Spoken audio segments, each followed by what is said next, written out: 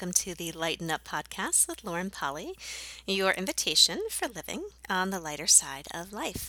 I am Lauren Polly, and I am delighted you have chosen to join me today for episode 237, Being Different at Work and in Life. Today we're going to talk about one of my favorite topics that is growing in popularity, and I think just getting enough light shined on it. Hopefully it will expand, and that is neuro-emotional divergency.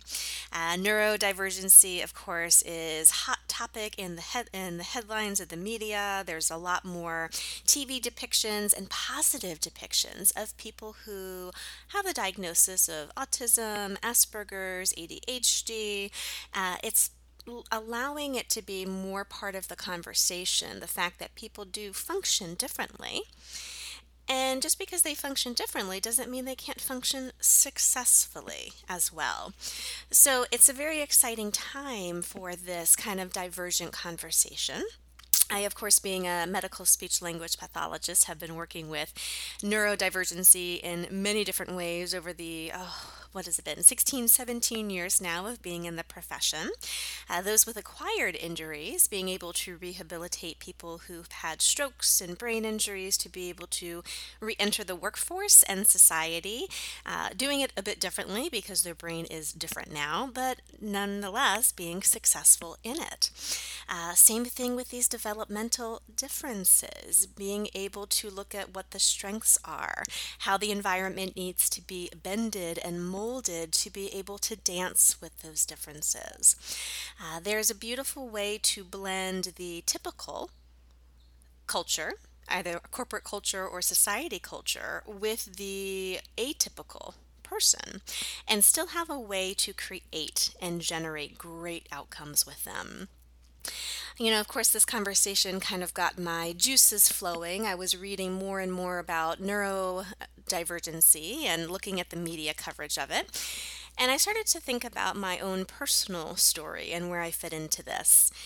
Of course, professionally working as I have with the neurodivergent population, but looking back about how my emotional divergency has played such a huge role in my professional and personal life as well. Those of you who may be newer to the podcast, you may not know of my multi-award winning book, The Other Side of Bipolar. It is a chronicle of my journey of being emotionally divergent and what that looked like as I was creating and developing my life. Being diagnosed with bipolar when I was young, and being able to navigate the world feeling things differently, sensing things that no one else did, and really being driven constantly towards deep emotional connection, even when other people were not. It was out of balance, a very difficult thing to have, but in balance, in health, and myself being empowered with what I required to be successful, and being able to educate the people in my life, either at work or at home personally, with what I required has led to amazing results and really surprising creations and productivity. I see the same thing with the neurodivergency as well. What I would love this episode to be is to be one of clarity. For those of you who may have already identified yourself as being neurodivergent or emotionally divergent, perhaps you have a label, perhaps you have a diagnosis that you've been working with for a long time. Or perhaps you're one of the many people who are now self-identifying as being divergent. I think it is due to not only just the regular media coverage, it being out and about and talked about more, both the neurodivergent conversation and just mental health being more of a hot topic that's out and about in the press, but also just the media depiction of late and the positive depiction, where we are seeing actual characters on TV and in movies who have these diagnoses. And I think a lot of people, when they're not reading about the diagnosis, the characteristics, but they actually see somebody with it, they kind of go, oh, wait a second, I interact like that. I don't really get social niceties. I get super involved in my own world. I get really overstimulated sometimes that I have to kind of stim myself or take some isolation time. Or on the emotional side, oh, I am somebody who's super empathetic and tends to dive into other people's stuff, not really knowing where I stop and the other person begins, and I kind of get sidetracked with that and taken off where I was going to go. Because we are seeing more depictions now, there are so many people who perhaps have been different their whole life, have felt different, have felt like they don't fit, but have never been able to put a pin in it and go, oh, that's what that is. So, this conversation as an invitation to clarity so that you can go, oh, perhaps there is something that's a bit different about how I see, how I think, and how I feel. And that different doesn't equal wrong, different just equals different. And in our ever diversifying world and our rapidly changing world, there is every opportunity for you to be able to self advocate for yourself. And someone, if you are listening, who's a little bit more up the ladder in the corporate world, HR director or a manager, how can you use this conversation to identify the differences in your staff and where you can also apply the same lessons as supporting those differences? It's so fascinating. The very first podcast that I did when my book came out a couple of years ago, that was something that the host said that just struck me. She said, it's so funny because so often people think different equals wrong. We are expected to think certain ways. We are expected to have one stimulus come into our cognitive processing, our emotional processing, and we're supposed to have a varied, yes, there is some variation of a normal quote unquote response to that. And when your response to someone saying hello or someone coming with a difficult conversation, and if your response isn't in line with that bandwidth of what's considered normal, you get sidelined very easy. You start to feel different equals wrong. And unfortunately, people have conscious bias. They have ways of being like, that person doesn't engage the way I'd expect. They make me a bit uncomfortable. I don't know what to expect when I engage with them. Therefore, I'm just not going to. I see that time and time again, not just personally, but also professionally in the workplace with the corporate consulting that I do. People who function a bit differently are sidelined. And when you're making teams or giving promotions or looking to see who you want to buddy up with on a project, that conscious bias comes into play. Instead of having this as a forefront conversation, having this as, I'm different this way, you're different that way, that's not a problem. That's not a wrongness. That's actually something we can use to create. So different doesn't equal wrong. And the self-identification or the medical identification, if you have been labeled, really and truly, that is an information moment to gain clarity. And to perhaps have a sigh of relief of, okay, that may be something that's going on with me. And if it's that for you, that's amazing. If you've gone a little too far past that, oh, good, I can see myself more clearly and have gone into the wrongness of the label. Or thinking that everything that's in the sequela, all those lists of symptoms of things that may be off with someone with that diagnosis, if you've gone into that thinking that they're going to be coming, even if you don't have them now, or thinking that they're going to be a forever issue, that you can't be successful because, I'd like to challenge that perspective. I have seen it change in myself. I was not supposed to be able to succeed in a normal work environment, especially one that involved a lot of people. Here I am 17 years later, not only having served hundreds of thousands of people through very traumatic experiences, but have done so quite successfully.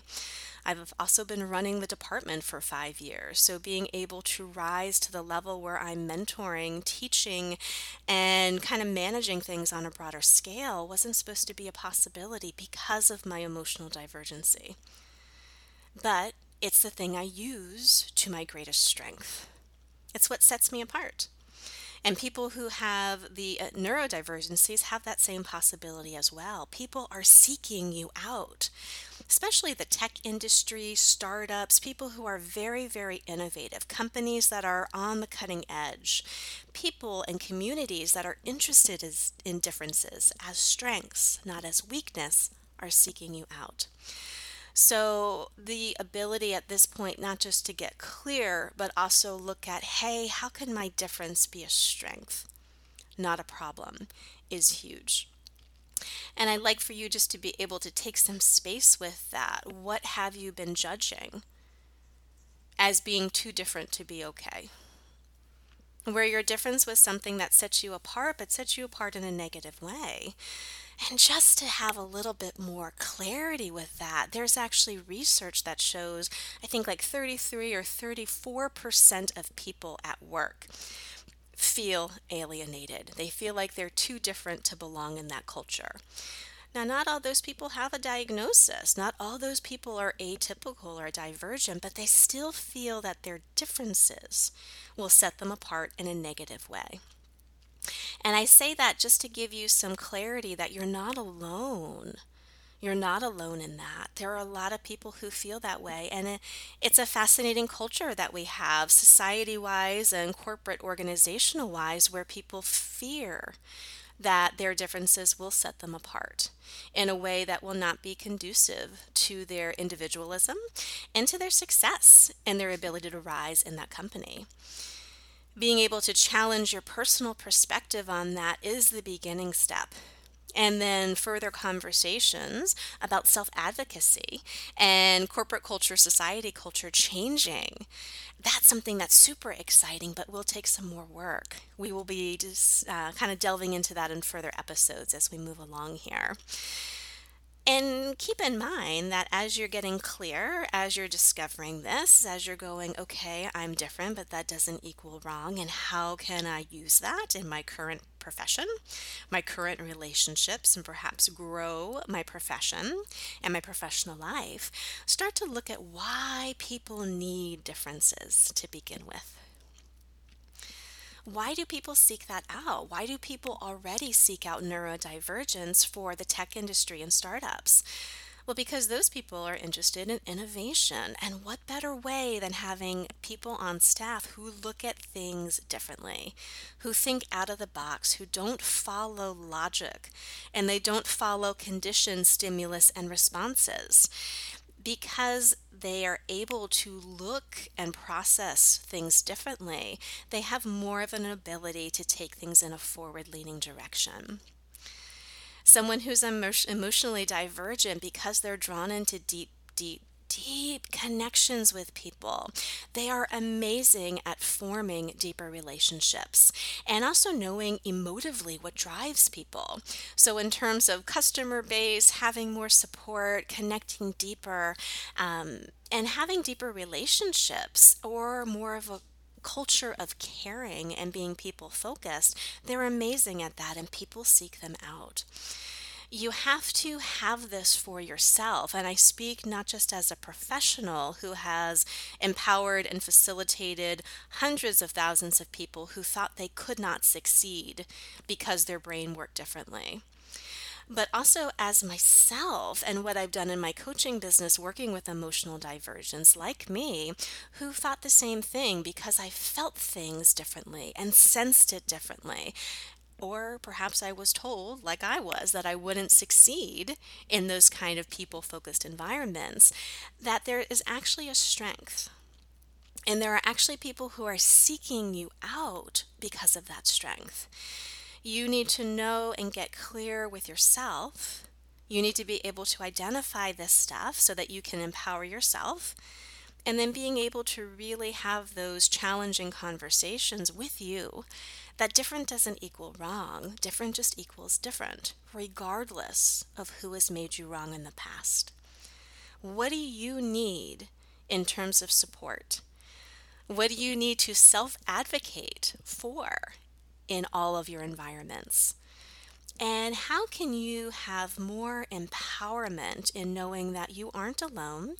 A lot of people feel their differences will set them apart, so there's no need to be shy about speaking up. A lot of people are in that boat.